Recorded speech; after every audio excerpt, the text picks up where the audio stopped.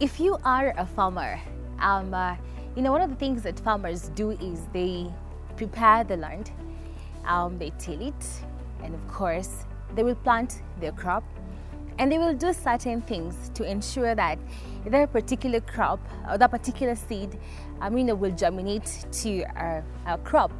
So they will water it, they will weed it once in a while, and of course they will not stand there and watch while the seed is growing, because they know that somehow that seed is going to germinate and become a plant and will produce a fruit, that one day they will harvest.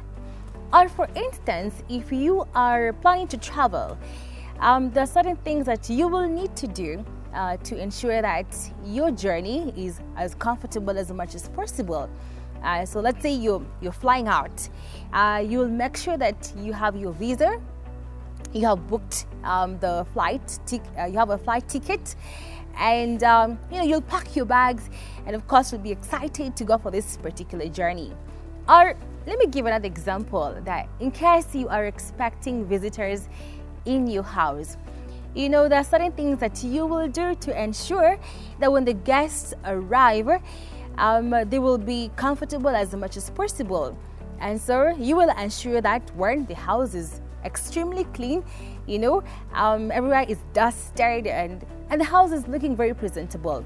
You will also ensure that probably there's a meal or two that when they come, they can partake and you can have a good time together. So hi, my name is Marcy Valerie Ogutu, and you are watching CITAM Church Online.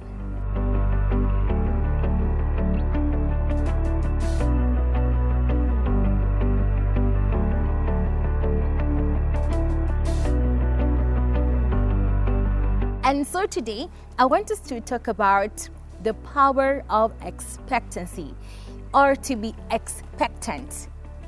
What does it mean to be expectant? One of my best preachers, Joyce Meyer, had a one day saying that the first thing she does when she wakes up, she'll take a few minutes in bed before she, removes all the blankets and all the sheets, and she will take about maybe 5 or 10 minutes and just meditate. And she'll begin to speak certain things about her day that she wants to see. And she'll go like, I'm expecting something good to happen to me today. She'll speak it out. I am expecting something good to happen to me today. And she even says that she goes about her day saying that all the time. I'm expecting something good to happen to me today. I'm expecting something good to happen to me today. And I learned from her. And one of the things that I do when I wake up in the morning is I'll be like, this is the day that the Lord has made. I will rejoice and be glad in it. But I won't stop there. There's a scripture in Isaiah that goes like, God will do miracles that cannot be counted and wonders that cannot be fathomed. So I tell my day, this particular day, that God will do miracles that I won't be able to count and wonders that I will not be able to fathom. My mind will not be able to I won't be able to wrap my head around the miracles and around the wonders that God will do for me on that particular day. And so as we talk about expectancy, I'd like to pose this question to you rather.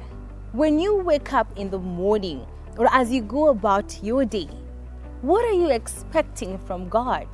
Or what are you expecting the world to serve you? I once heard a preacher say that you will never receive beyond your expectancy. We serve a God who loves us and He cares about us. But God wants us to have an expectant heart, because expectancy kind of like broods God's goodness around us and kind of like attracts miracles and wonders around us. And so there's a scripture in the book of Proverbs 23:17 to 18. And this is what it says, that do not let your heart envy sinners. We are in the month of June, and probably January to June, you've been praying for certain things and wondering, hey, like God hasn't come through for you yet. And you're almost even on the verge of quitting. because you're not seeing that which you've been praying for coming to pass. And the Bible reminds us in the book of Proverbs 23:17-18 that do not let your heart envy sinners who live godless lives and have no hope of salvation, but continue to live in the reverent, worshipful fear of the Lord day by day. Surely there is a future and a reward, and your hope and expectation will not be cut off. That has been one of my best scriptures this year, that my hope and my expectation will not be cut off. You know, in the Amplified Version, the Bible tells us in the book of Matthew 7:7-8 that keep on asking, keep on seeking, keep on knocking. You don't just ask once, keep on asking. You don't just seek once, keep on seeking. You don't just knock once, but keep on knocking. For everyone who asks and keeps on asking will receive. Everyone who knocks and keeps on knocking, the door shall be opened. And everyone who seeks and keeps on seeking will find.